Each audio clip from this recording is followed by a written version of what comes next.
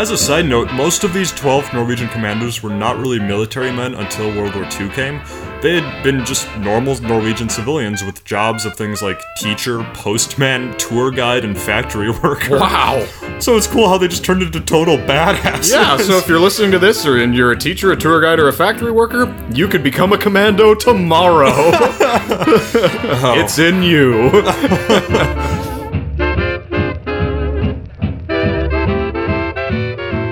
Welcome to We Talk About Dead People, a podcast where we pick two dead people and talk about their lives. I'm your host, Aaron C., and I'm here with my good friend and co-host, James D. Say hi, James. You know, I miss Henry Frick. Why? Because his life and story was so crazy. That's a throwback, everybody. Go listen to our Ray Kroc and Henry Frick episode, which came out, oh man, November 22nd? November 22nd. Wow. I think. Yep, that's gonna be it. But yes, it's a good one, so check it out. Anyway, why do you miss Henry Frick again? Just because he was weird? Really weird story. Remember those Pinkertons? Yep, it involves the storming Pinkertons. Yep, love the sound of that. Yeah. Anyway, we hope to keep our listeners entertained and interested while we break down these characters from the odd and exciting family that is humanity. The way this works is that James and I will do our amateurish best to give a basic account of the major events in these people's lives and how they responded to them. We also hope to give a fairly accurate depiction of their individual character, which is harder to do, but we're gonna try anyway. So James, who do we have this week? Charles Manson and Brigham Young. Oh shit! We have decided not to do Charles Manson. No. The shit is fucked in that story. But we're still doing Brigham Young and... Leif Tronstad. Ah. And we are still going balls to the walls with this episode. Balls to the walls, yeah, okay. All the walls. Before we begin, though, just because we do talk about religious people quite a bit, I just want to throw out a quick disclaimer. We don't hate religious people. We don't have a problem with you if you're a Christian, Muslim, furry, or whatever. You do you. We love you all. Let's just make that clear right out of the gate. The only people group we hate are the people who watch Doctor Who and won't shut the fuck up about it. That's exactly right. And now, shall we go to the history lab? Most definitely.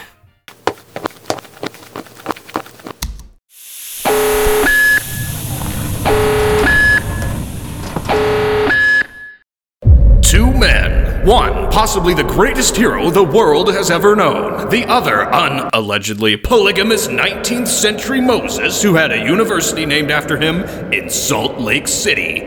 Leif Tronstad and Brigham Young, two very different people who inexplicably ended up on the same episode. So James, if you could talk to Pickles about one thing in English, what would it be? Well, I would definitely want to ask him how he built the Great Wall of China. I would want to know that too, Yeah. and how he was there. Yeah. I mean, he's only, 800 years old? So he couldn't have been there, could he? Who knows? I don't know. But Einstein's theory of time, like the farther you go back, the not as old you have to be or something like that. So he's only 800 years old, but with Einstein and all that shit, he could have been there. Are you drunk? Maybe. I think we're just gonna get started here. Computer, please bring up Leif Tronstad and Brigham Young. Affirmative, my lord. So, tell me, James, what is Leif Tronstad best known for? Leif Tronstad is best known for being a brilliant Norwegian intelligence officer, resistance fighter, and patriot during World War II. All right. And he also may have saved the world. And I say may, but it's probably saved the world. Oh, shit. Yeah. So, what did he look like? Well, this man is the human embodiment of red, white, and blue. Wait. I thought he was Norwegian, not American. Well, those are also the colors of Norway. Thieves. Their flag was designed after ours. Really? Yeah. That's interesting. Everyone wants to be like us. It's amazing. They were just so great. America. Yeah. Beware of Christians. Speaking of how great America is, what is Brigham Young best known for? Brigham Young is best known for being the second president of the Church of Jesus Christ of Latter-day Saints, or the LDS. Shit. He's also known for founding Salt Lake City and is known affectionately in the LDS Church as the American Moses, or Mormon Moses. Mormon Moses. I mean, they're not wrong. Kind of was. Okay, fair enough. Well, what did he look like? I could say something about him looking like a proud hairy turnip, but I shall forego this and just say that he looks like a proud hairy mountain goat. Unlike a lot of folks we do on this show, there are actually several pictures of him available. In his most popular one, he is rocking a gigantic neckbeard and a comb-over, with a righteous frown that could probably burn the sin right off of Kevin Spacey and all those other motherfuckers up in Hollywood. In his older photos, he looks considerably happier and less proud, but he has a haircut like Matilda, and a magical gleam in his eye that like he's about to show you around his wizard shop and sell you a wand. I'm so confused. Yep, that's what he looks like, though. Well, okay. In my opinion, it's time to move on to Leif Tronstadt's early life and learn a little bit about him. Okay. Okay. So, Leif was born in I think it's Byram. Except it had that letter with the A and the E are the same thing. Oh. I don't know how to pronounce that. So we're just gonna say Bærum. Bærum, Norway. Okay. It's not in the story for long. Okay. So he was born here in 1903 to Hans Larsen and Josephine Amalie Tronstad. Amelie. Okay. Very Norwegian names. Yes. Leif's dad died 3 months before he was born, though, and this is in part why he took his mother's maiden name as his own last name, Leif Tronstad. Yes. Which sounds much more badass than Leif Larsen. Yes, it does.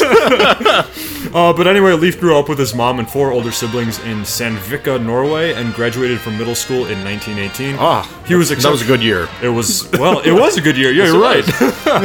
Yeah, he was exceptional at mathematics and thus joined a 30-month program for electrical practicing. Practicing. Okay. After this, he enrolled at Christiana Technical School, studied technical chemistry, graduated as the best chemistry student at the school, then prepared to enroll at the Norwegian Institute of Technology. Cool, NIT. Yes. I wonder what their mascot is. I don't know. The camel. I don't know.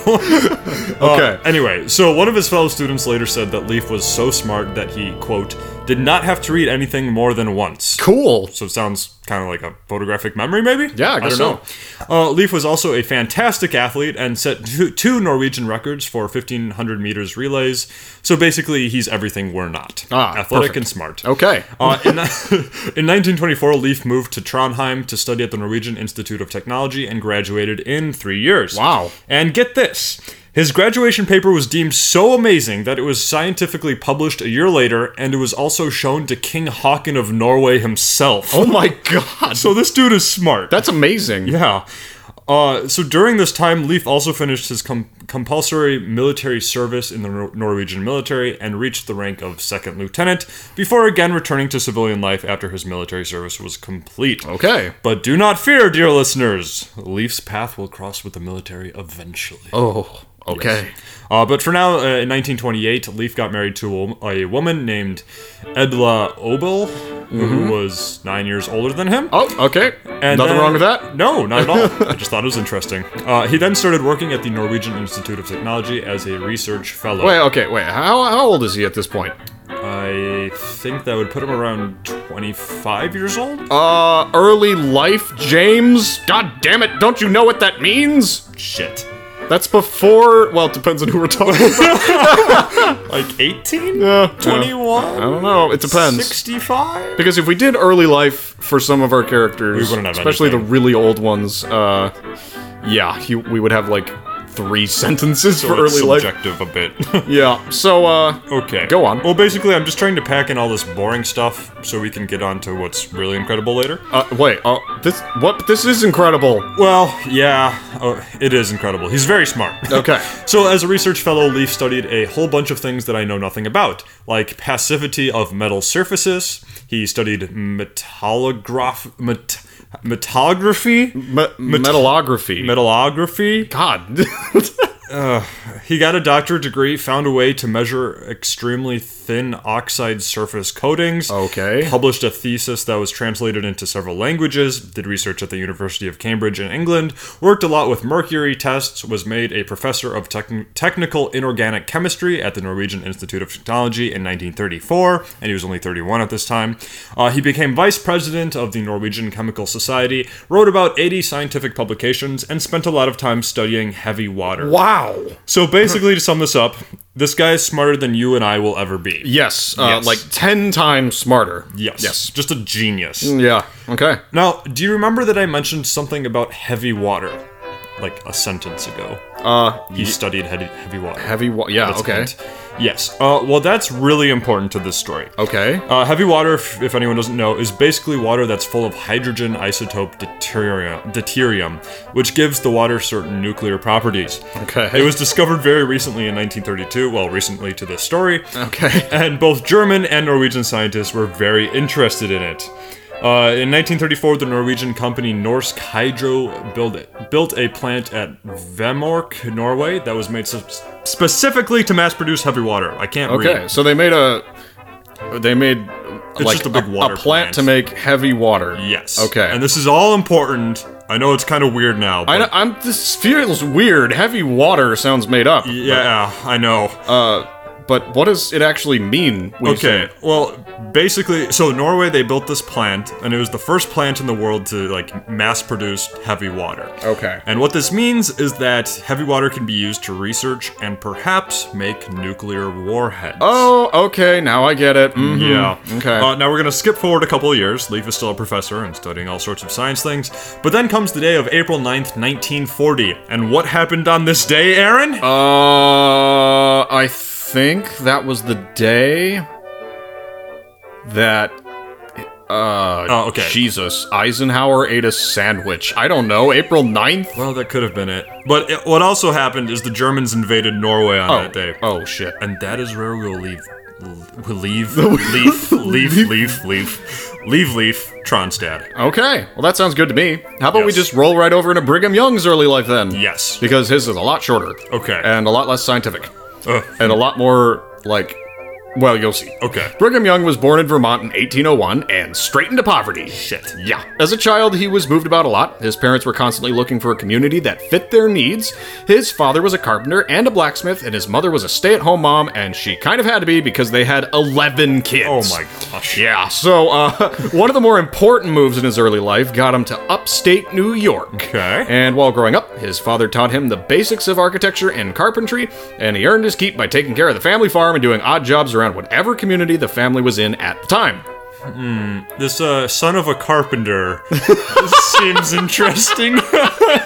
Yes. But anyway, so this son of a carpenter, not Jesus Christ, but Brigham Young, had a decent career as a handyman and general laborer. Odd for the time, he didn't get married until he was 23. Holy fuck. I know, he's gonna die in 5 years. Yeah. What's he waiting for? Anyway, so his wife was named Miriam Works because, believe me, Miriam can work it. You know how I know? Fuck. How? They had 2 daughters. Well, Yep. there's the proof. At about the same time, they joined the Methodist Church. Okay. Yep, that's important. Kind of. Not really. dear. A little bit. A few years later, Brigham Young moved to Mendon, New York, where he came across a newly published book that sent his mind to reeling and changed his life forever. Whoa. What was that book? You'll never guess. And if you have, you'll have to wait however long it takes James to get through his shit before I tell you if you're right. Hey, you know what? This story is not shit. Just wait. Okay, well. And what was the book? The last guy you picked was Charles Manson, and we didn't even get through the episode because we were too depressed. Yeah. So, you know what? I think we're going to take a break, not think about Charles Manson, instead wonder about Leif Tronstad. And when we come back, we'll talk about Mr. Leif's adult life.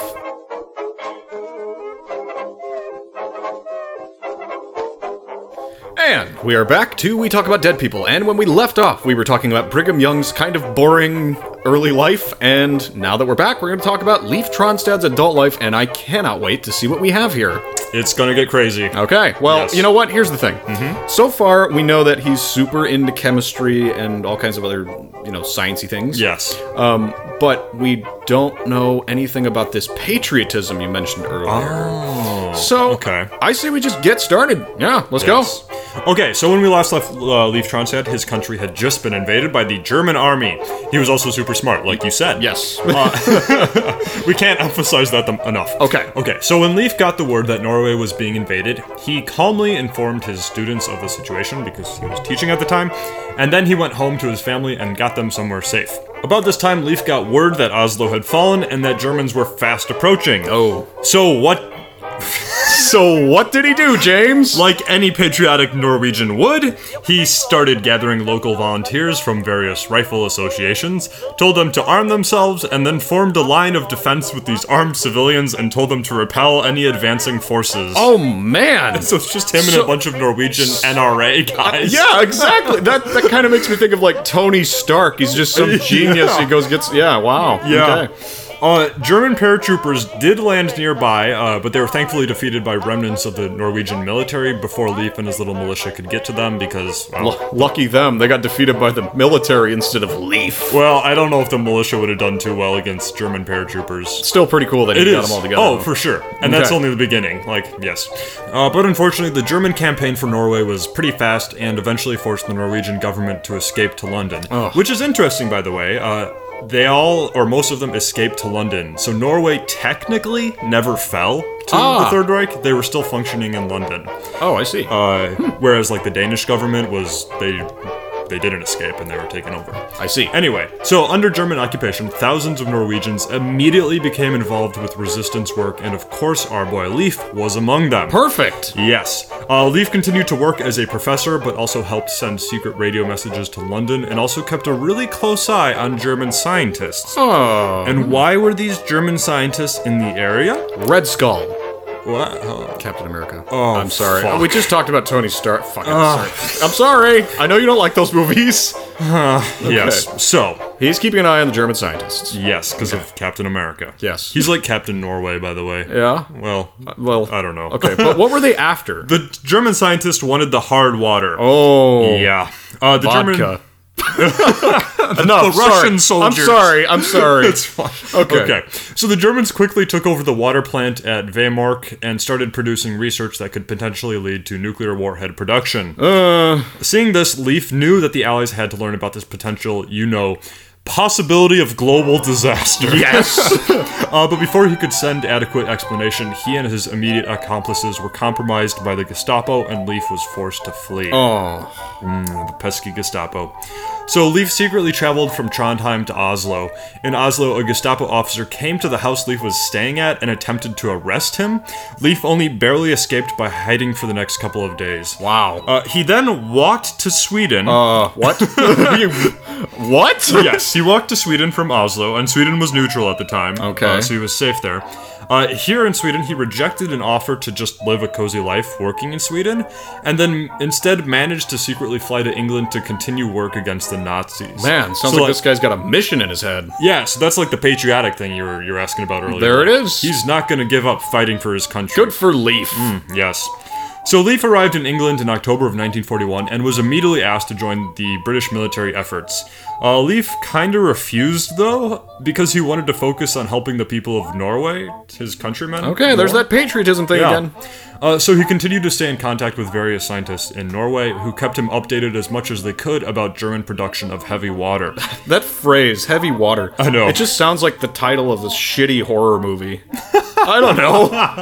Or like a Christian alternative rock album. I was cleansed by heavy water. Oh my god.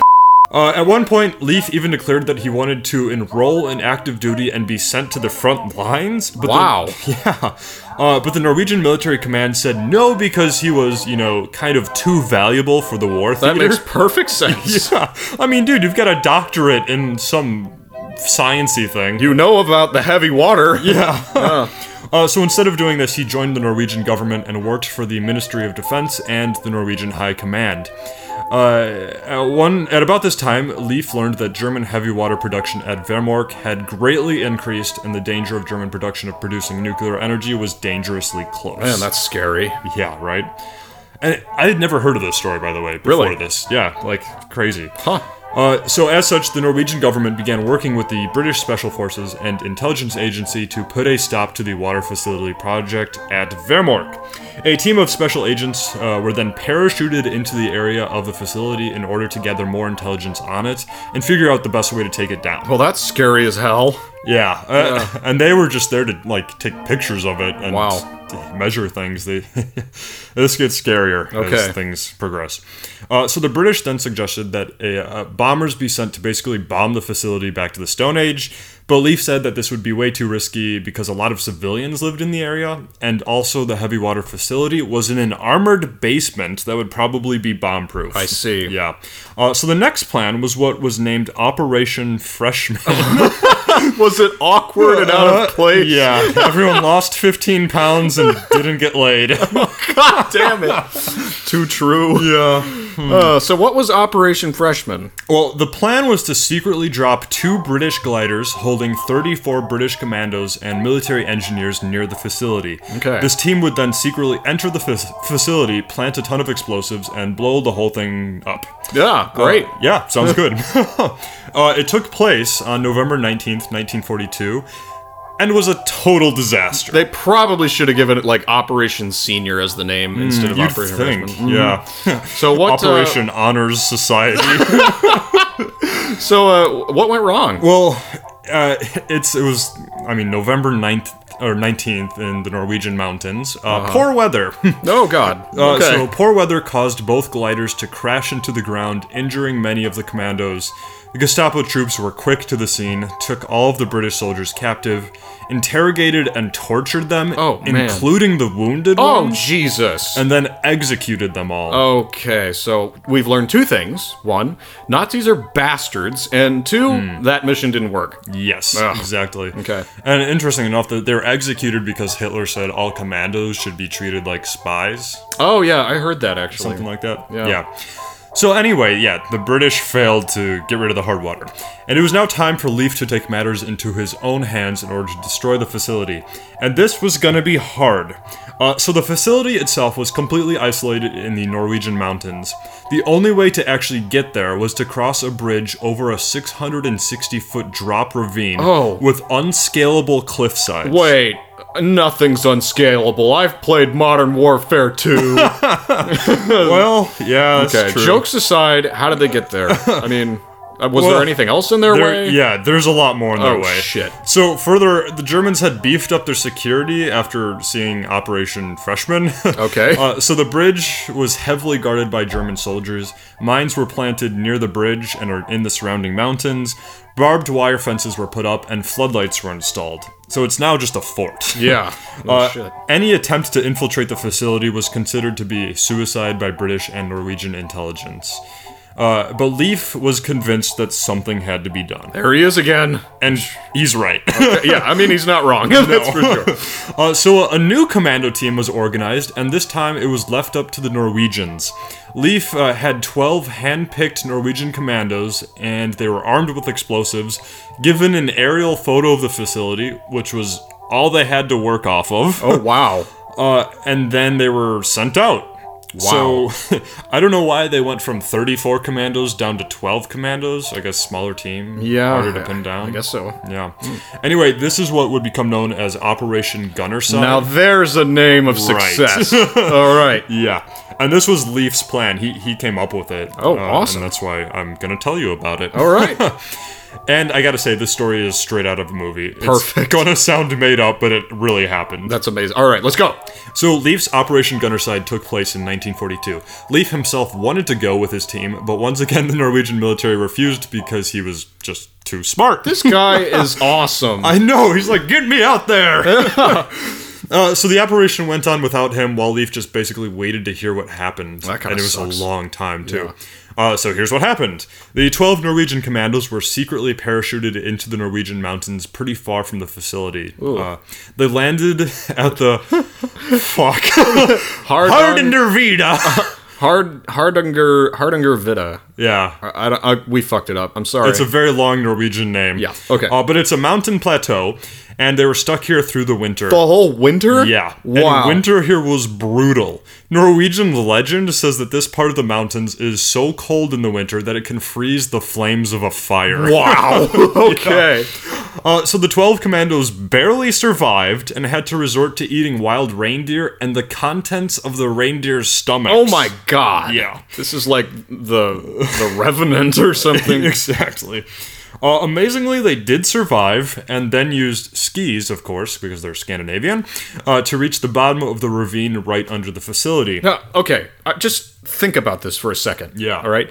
You have survived one of the harshest winters in the mountains. Yeah. and you've got one of the most important missions to carry out. And Which you've is just, probably suicide. Yeah, and you've just been waiting. And then what do? You ski down a mountainside, and there you are. You're right there. Can you imagine the tension? Oh my god. Yeah. So they reach the bottom of the ravine right under the facility. Yeah, but remember there's like a 660-foot cliff up to the facility. And because, well, fuck. Now, the reason they're at the bottom of the cliff is because there is that bridge up there, but it's heavily guarded by German soldiers. So instead, they're at the bottom of the cliffs, and they decide to scale the 660-foot cliffs. In the middle of winter. Oh, yeah. And in the middle of the night. Well, of course. I mean, shit. Why not? Just go all the way. And did they make it? They did. Oh my god, that's amazing. Yeah, so they climbed the whole cliff. And everybody survived. Everybody survived. That's amazing. All 12 of them. But the story's not done yet. Okay. After reaching the top of the cliff, the group then carefully approached the facility by navigating through the minefields. Oh my god. They managed to not lose a single guy by this point, and had also not alerted the many German guards. Wow. They then got to the facility building and tried entering through a basement door, but this didn't work, so they were forced to climb through a small hole in the wall that was open for cables. Wow. Yeah, so they're just basically, or barely making it through this hole. Yeah. Now that they were inside, the team had to deal with the German guards in the building.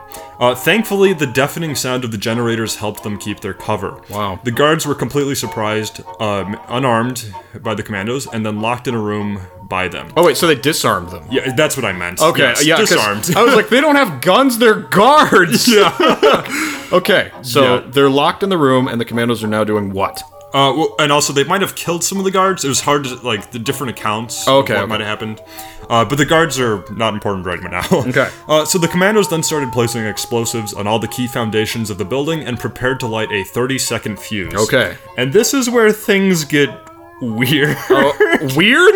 Yeah, weirder. Oh no. Okay. So while some of the commandos were placing the bombs, a few others came across an old Norwegian man who worked as caretaker of this part of the facility. Oh. They held the man at gunpoint, but soon found out that he was more than happy to help them and was totally on their side. Well, because shit. He was a patriot. This is like Die Hard 2. Yeah. Or something, I don't know. Something like that. Okay. So now it's 12 commandos and an old Norwegian man, and it's time to light the fuses. But just then, the old caretaker announces that he can't find his glasses, and he orders the commandos to help him find the glasses before they blow the whole thing up. What?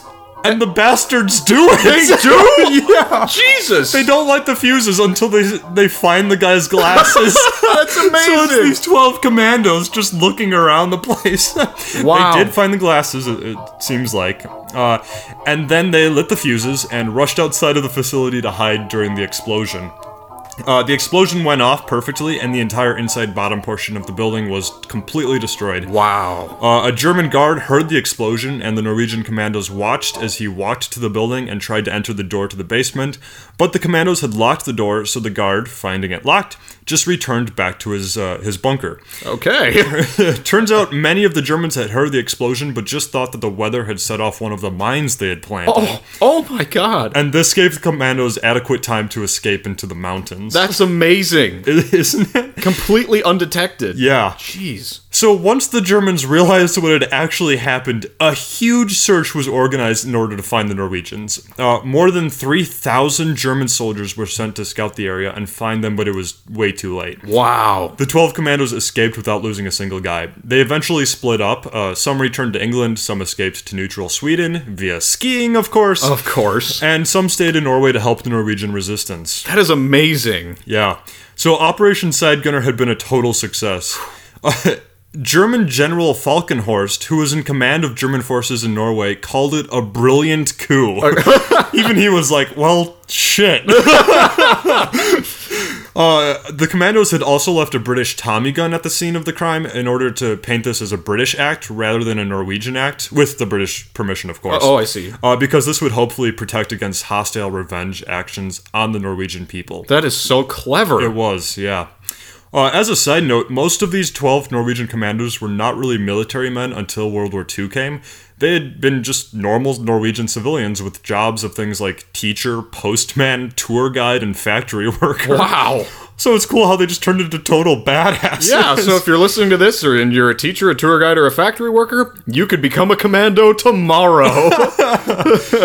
It's in you. Yes. Okay.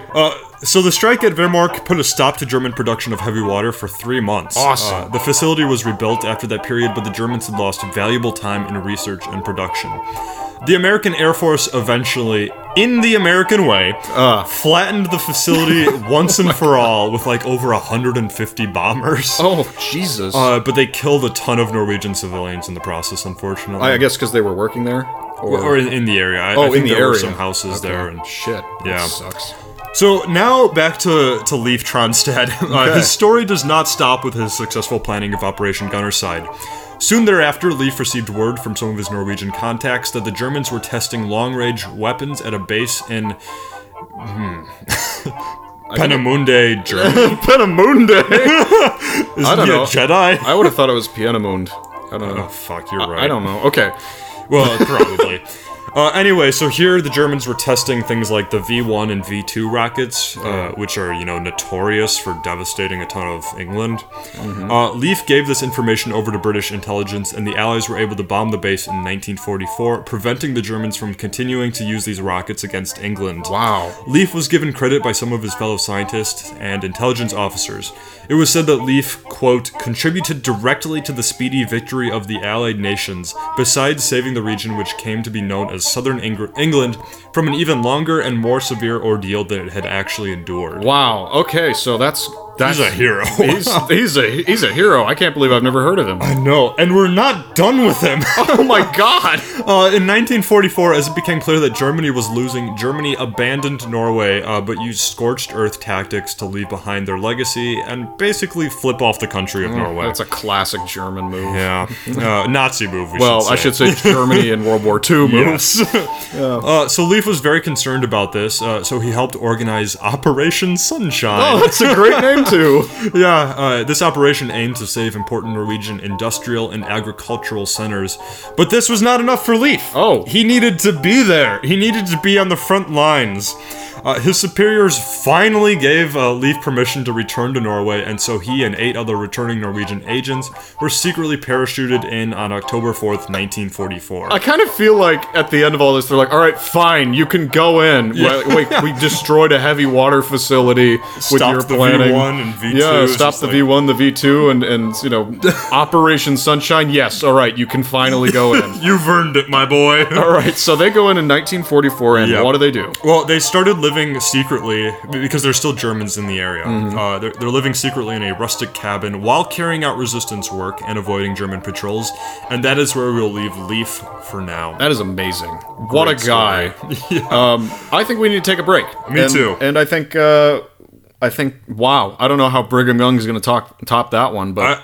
I'm just gonna listen to the Norwegian national anthem during this break. Yeah, no shit. Yeah. All right, we'll be right back. And we are back to We Talk About Dead People, and when we left off, we were hearing about the most badass Norwegian to ever live, named Leif Tronstad, and we're about to move into an American Moses named Brigham Young, who, I'm sorry, but there's almost no way he's gonna top Leif, but... We'll try. We're gonna try. But when we left Brigham Young, he was living in Mendon, New York, and discovering some book. Yes, right. The book. Yes, he had been just kind of working as a handyman, and he became a Methodist, but then he found this book. Oh, no. And the book, you might have guessed, was the Book of Mormon. Right. And how anyone gets excited about this book is anyone's guess, because I've read it, and let me tell you, if you're not pumping caffeine through the whole reading, you're gonna fall right asleep. Which makes me feel bad for the poor Mormons who study this thing. Yeah. As a point of doctrine, most Mormons don't consume caffeine, or I think it might just be coffee, but either way. I think it's caffeine. I think you're right. Yeah. Okay. But it takes a man or a woman made of solid fucking steel to get through this thing without stimulants, I will say. Oh, gosh. I've been listening to it to sleep at night.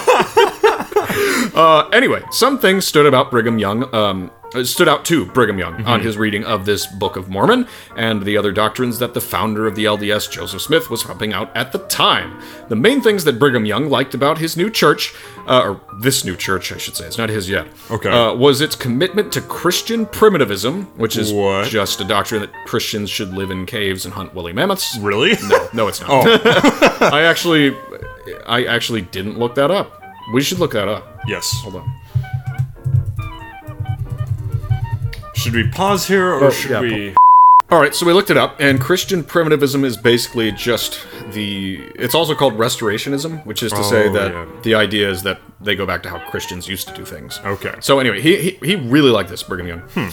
It also was, the LDS, or whatever, Joseph Smith's church was focused on millennialism. Okay. Which just means they spent a lot of time talking about the end of the world. They also liked authoritarianism, and, puritanical bits. Yeah.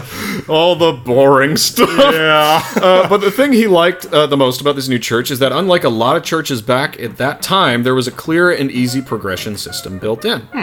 Yeah. So he's very attracted to these forms of upward mobility, thinks they're fair. Yeah. And he joins the Mormon church. Okay. So the final nail in the coffin for his conversion was that... Interesting analogy. Well, I didn't mean it like that. Okay, so the final thing that affected his conversion was that he met Joseph Smith.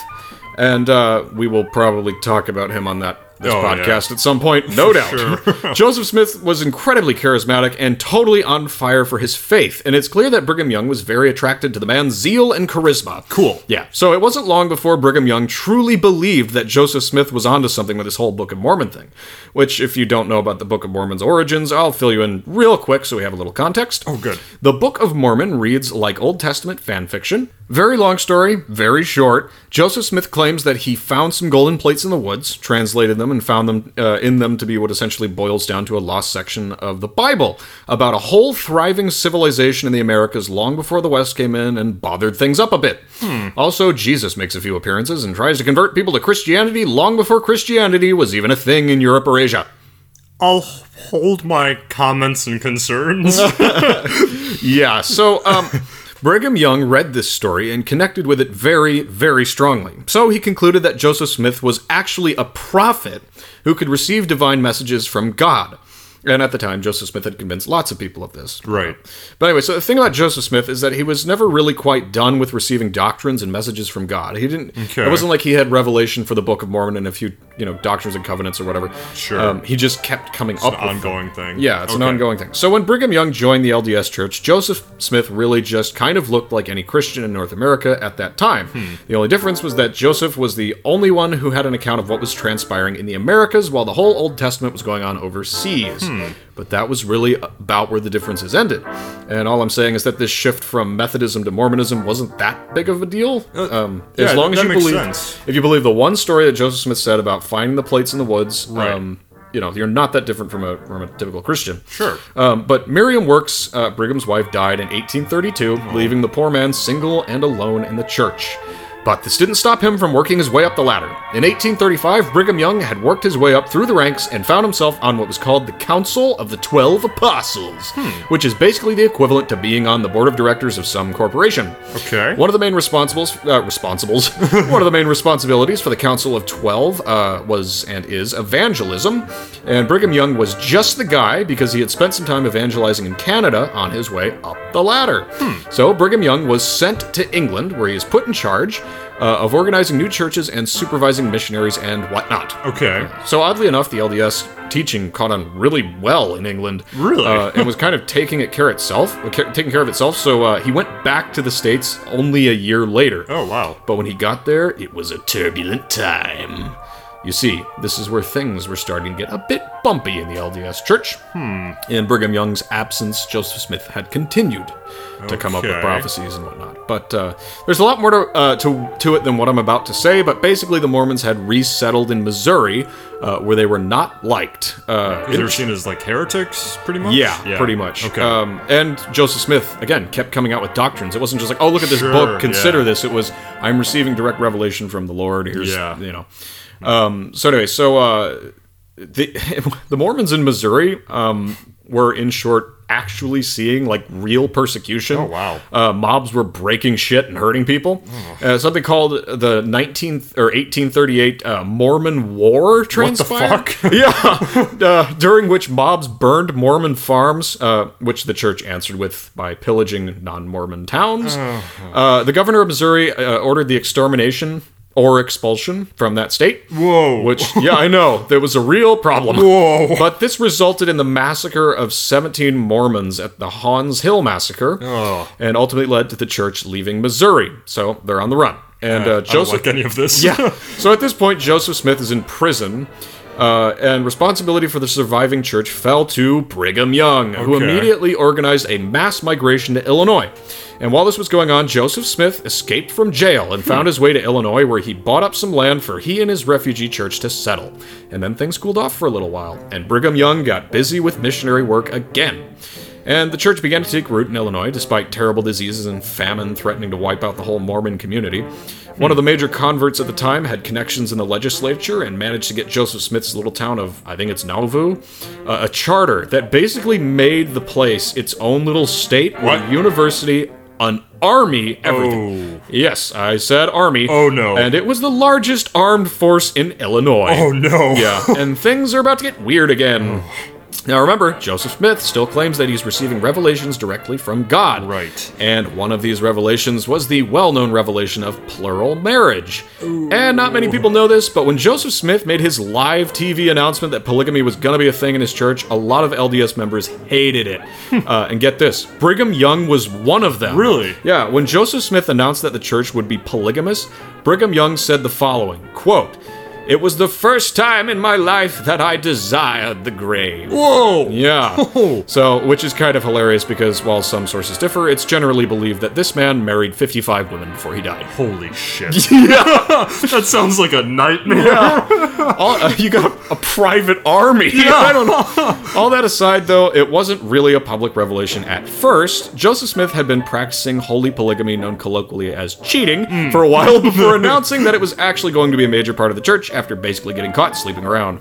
Anyway, as you can imagine, cheating and then claiming you're doing it because God told you so does not go over well. Yeah. And this new doctrine divides the church in a big way. Lots of people leave, and popular opinion about Joseph Smith and the church starts to shift. Thus far in Illinois, Joseph Smith had been winning the hearts of the people by playing the part of the persecuted religious minority, but now word was getting out that his town was full of polygamists who were armed to the teeth, and rumors were starting to spread. Wow. Further, Joseph was doing his best to separate the LDS Church from Illinois, petitioning the government to just give him the territory. Whoa. And he even ran for president at one point, but obviously it didn't go anywhere. Whoa. So Brigham Young and Joseph Smith were equal in power in the church. So while it's easy to just say, oh yeah, Joseph Smith went, too far a little bit, it's probably just fair to say that the two of them were colluding on all of this. Right. Brigham Young, as the leader of the Council of 12, called a meeting with Smith and about 50 other people to literally decide what laws they were not going to follow.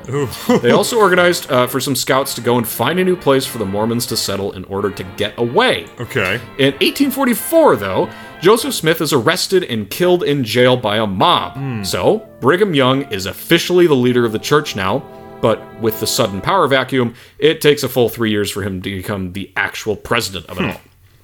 As the head of the Council of 12, it was easy for him to convince his followers to give him control, and his first order of business was to get the fuck out of Illinois. I don't blame him. No.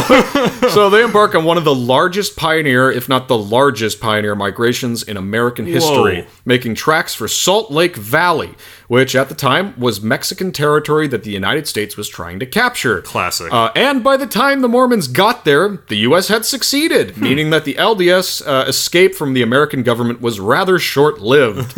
Yet something happened that made things a little easier for the LDS Church. Brigham Young was appointed governor of Utah, and he got fucking busy. Oh, no. Under his command, the Mormons build infrastructural systems such as roads, bridges, forts, and cities. Oh, shit. And the first transcontinental railroad. So, big They were deal. a part of that. Yeah. Oh, wow. Brigham Young also ordered the extermination of the native Tippanogo tribe after they allegedly killed a man and stole some cattle. Oh, shit. The Nauvoo Legion, Brigham Young's personal army, ended up killing 100 of them by the end of the massacre, but the tribe decides to make peace with the Mormons before the extermination can be carried out entirely. Smart move. Yeah. So, Young spent some time on slavery reform, though. Good, right? Yeah. No! Oh, no. Slavery reform to Brigham Young meant getting as many slaves as possible. Come on. And he also bans black people from becoming part of the church. He called them the, quote, seed of Cain.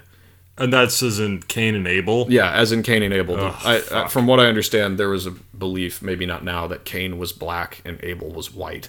And so when Cain became black after he killed Abel. Oh, the curse of that was the curse. Oh, yeah. fuck. I know. Isn't that Fuck off. shitty? You're like, I feel like a shitbag even explaining it. He also, Brigham Young also said in 1863, quote, I hate reading this shit, but you gotta know. So, shall I tell you the law of God in regard to the African race? God damn it. If the white man who belongs to the chosen seed mixes his blood with the seed of Cain, the penalty under the law of God is death on the spot. This will always be so. All right. I'm not a fan. Nope, not a fan of this guy. So, but anyway, yeah, it was like this until fucking 1978. You said 1978? fucking 78. When the ban was Jesus lifted. Christ. Yeah. And that was when the ban was lifted, and the president at the time, Spencer Kimball, claimed that it was entirely Brigham Young's fault that it had happened at all. Oh. But I'm sorry, if it was, wouldn't it have changed a little sooner than 1978? Yeah. I don't know. Never mind. There's a lot of backtracking going on in the Mormon Church right now. So I guess that's good. But anyway, so Brigham Young and his band of jolly fellows were getting a bad reputation. Go figure. Good. They were notoriously pro-slavery and at this point openly polygamous. And the U.S. was starting to dislike both of these things. Well, they already hated polygamy, but they were really starting to hate slavery. Well, they didn't think polygamy was like around. No, it's officially sanctioned by a Christian. Yeah. What the fuck? So, James Buchanan, the president at the time, was starting to take notice of this little theocracy just running things out in Utah, and people are starting to get worried. Rumors of a Zionist, polygamous, militarized community threatens to challenge the stability of the American West. I wonder why. Yeah. It also starts to get worrisome when Mormons start taking government positions and using their power to benefit the church and their city. Reports start coming back that Utah is basically being run by a Mormon police force, and that in major Mormon centers of the state, the laws of the United States are being openly ignored and even opposed. Wow. Yeah. Not only does this insular behavior cause more problems with the United States government, it starts to become a major problem for non-Mormon migrants who are heading to the West Coast, because they still have to pass through. You know, I mean, we've all played the Oregon Trail. If you see a big city, you're gonna stop there. Oh, yeah. Well, they say, oh, yeah, it's Salt Lake City. Okay. You know, he started Salt Lake City at this point. Like, you will stop there. But anyway, so in 1857, Brigham Young declared martial law in Mormon-controlled parts of Utah. Yeah. And this is about the time a party of migrants called the Baker Fancher Party stopped to make camp in a place called Mountain Meadows, Utah. No. Yep. When LDS leadership heard that there were non-Mormons in their territory, they decided to dress up as Native Americans and attack them to try to drive them out. Now, the reason for the disguise was pretty simple. They didn't want the government to know that they were attacking U.S. citizens, but they still wanted these, quote, Gentiles out of their land. Reminds me of the Boston Tea Party. Yeah. Dressing up as Native Americans to get the blame off yourself. Yeah, that's actually exactly what it was. Yeah. But anyway, so they besieged these poor people of the Baker Fancher Party, but the migrants circle their wagons and hold out for literal days. Nice. Some of the migrants, however, noticed that some of these Native Americans were white. So when the Mormons come out to the party with a white flag, claiming that they've stopped the natives' attack, they come out, they're like, yeah, so we stopped them. False flag. Yeah, wow. Exactly. Yeah. So the Baker Fancher Party is like, yeah, bullshit. And anyway, long story short, the Mormons killed every single person in that valley. Oh my gosh. Yep, except for babies who wouldn't be able to tell the story, and then made a pact amongst themselves to lie to everyone and blame the natives. Okay. Yep. I'm sorry, I have to dissect that sentence. Okay. So they killed everyone except for babies who wouldn't be able to tell the story. That's right. So they killed children who could talk. Any child over, I think it was 4 or 5. Oh my gosh. There's actually a great book about this. It's not about this specifically, but it has a much more researched account. It's called Under the Banner of Heaven by John Krakauer. It's fantastic. Made waves a few years ago. But anyway, so, And then they made this pact to blame the Native Americans, of course. Yes. Okay. So Brigham Young sticks with this story, and that's the story he tells until the U.S. government sends a man named James Henry Carleton to investigate. Okay. In the valley, James Carleton finds exposed bones of mothers still holding their children, hair tangled in the brush, and a completely ravaged wagon fort. Carleton makes a cross out of branches and puts down a marker that reads as follows, quote, "Vengeance is mine, saith the Lord, I will repay." You know, that quote would scare me in other circumstances, but right now I'm like, okay, something needs to happen. Yeah, you but- can't go around killing all these migrant... No, but it was there for 2 years, this monument, until Brigham Young personally went out and tore down the monument saying, quote, "Vengeance is mine and I have taken a little." Fuck this guy. Fuck him. Yeah, so Brigham Young was arrested for this. Good. But the man who did the arresting was a Mormon. No charges were forthcoming, and Brigham Young was released. Of course. Brigham Young went on to start the Brigham Young's University. He built some temples. Yeah. Who gives a fuck? The guy was a piece of shit. Can't wait to get to his death. Yeah. So... Wow. I think we should just roll right over into Leif Tronstad's end. Okay. Okay.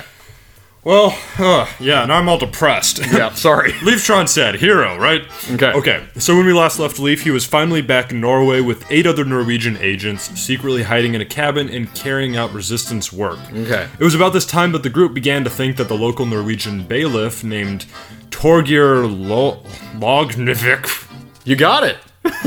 Maybe. So this bailiff, who had been installed by the Nazis, might be close to uncovering them. Oh, no. Yeah, so the group decided to kidnap Torgir and interrogate him, and they did this. So they captured him and brought him back to the cabin as a prisoner. However, Torgir's brother, Johans, noticed his absence, grew suspicious, grabbed a rifle, and followed the ski tracks to the cabin. Well, shit. A lot of skis in this story. Yeah. So Johans then came crashing through the door, rifle in hand, and started shooting.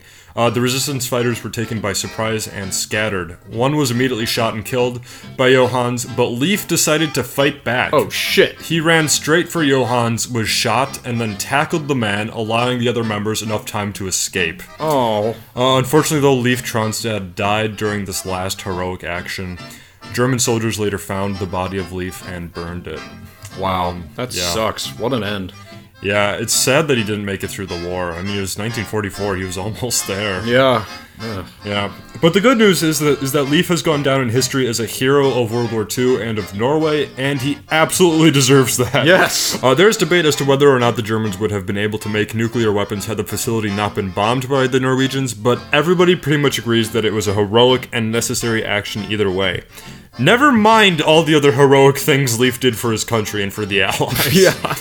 A military funeral was held for Leif on May 30th, 1945, and his ashes were buried in Oslo. He was awarded Norway's highest decoration for military gallantry, the War Cross with Sword, which is an awesome sounding award. Right, yeah. As well as the Norwegian War Medal, Norway's Defense Medal, the English Awards, Order of the British Empire, and Distinguished Service Order. Okay. The French medals, Légion d'honneur and Croix de Guerre, and the American Medal of Freedom with Bronze Palm. Okay, we can pronounce that one. Yes. So a lot of fucking medals. Yeah, wow. There's also a memorial stone at the scene of his death. Really? Yeah. Wow. There are also many streets named after him in Norway, and a statue of him in Sandvika, Norway. Wow, that's awesome. Yeah, so, we've talked about some heroes who are kind of forgotten about, but it seems like this guy he gets the credit he deserves. Yeah, yeah. So, well, speaking of credit, oh no. Shall we go over to Brigham Young's end and death? Back to the abyss. So when we left Brigham Young, he had pretty much gotten away with massacring migrants passing through his territory. And this was just one event that sort of colored him all wrong. He did found Salt Lake City. He did work on the Transcontinental Railroad. He did do all of these things. But again, it doesn't justify massacres. I think not. So Young got cholera. Then he got a ruptured appendix. Then he screamed Joseph 3 times and died. Oh. 15,000 people went to his funeral. Jesus. He was buried in Salt Lake City, and a bronze marker was put on his gravesite. That's still there today. Let's give it a read, shall we? No. Yes, grave of Brigham Young, prophet, pioneer, and statesman. Died August 29th, 1877 at Salt Lake City, Utah. Brigham Young, second president of the Church of Jesus Christ of Latter-day Saints, succeeded Joseph Smith, the founder of the church, who was martyred at Carthage, Illinois. He was chosen as leader of the people in 1844 and sustained as president until December 27th, 1847. Earlier that year, he led the Mormon pioneers from Winter Quarters, Omaha, to the Salt Lake Valley, arriving here July 24th. In 1849, he became governor of the provisional state of Desiree, and in 1850, governor of the territory in Utah. This tablet, erected in honor of their beloved leader by the Young Men's and Young Women's Mutual Improvement Association, which were organized under his direction. That's it. That's a huge memorial. Yeah, there's nothing on there about the crimes this man perpetrated. Yeah. Nothing about his gross rebellion against the laws of the United States. Nothing about his absolutely immoral views. Nothing about him having, organized a massacre. Nothing at all of substance. Just bullshit. Not a word. Also, all that racist shit. Yeah. Oh, yeah. Nothing. Oh, yeah. His legacy is as follows. He is still honored in the LDS Church today as being a wildly successful and spirited man who was truly touched by God. Yeah, which God?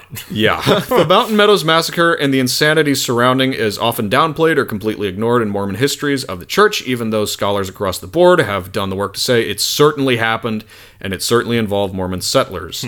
The embarrassing fact that Brigham Young was an absolute racist is something that is, again, downplayed or ignored. Of course. And what's more is that his nickname, the American Moses, is vaguely affectionate. It makes him sound like he was something like a great man who escaped the enslavement of the American government in order to establish a holy community of some kind. But he wasn't. He was absolutely a religious fundamentalist extremist who ran some kind of terror war with the United States and all non-Mormons and got away with it. Fuck that. But do you know what the good news is? No. Do you? Because I don't. He's got statues all over Salt Lake City. My favorite one is one of him and both him and Joseph Smith sitting on a bench talking and laughing. Oh. Now, I don't think tearing down statues is something that should be done just because someone back in the day had some unmodern beliefs. It's history. It happened. Right. You can't erase it, and you shouldn't. Can't forget it. Yeah, there's good with the bad, and history shouldn't lie. And so, I propose a new plaque to go on Brigham Young's grave. Oh, no. It reads as follows. Beneath lies a man who was both capable of good and evil, who exercised both good and evil, and shall be remembered for both his good and his evil. I think that's fair. Yeah, I mean, you should tell his whole story. Exactly. I mean, the good with the bad, and remind people that this man was not a hero by a long shot, and not a villain of the greatest magnitude we've seen either. That's true. I mean, he was a piece of shit. I mean, he really was, even by the standards of that time. But, he couldn't have been all bad. Sure. In fact, in the very least, he has over 1,000 direct descendants out there, and I'm sure at least some of those people are doing amazing things. Yeah. So, in short, Brigham Young doesn't deserve the hero worship he's been given. Not at all. No. He doesn't deserve to ever be equated with the devil himself either. He wasn't a demon. He was just, a major dick. Yeah. But again, don't want it to make it sound like I'm defending what he did. It's just... history's more complex than most people want to make it out to be. That's true. It's rarely black and white. Rarely black and white like that. World War I. Yeah, exactly. But anyway, what the hell? Shall we head to the surface? Indeed, sir.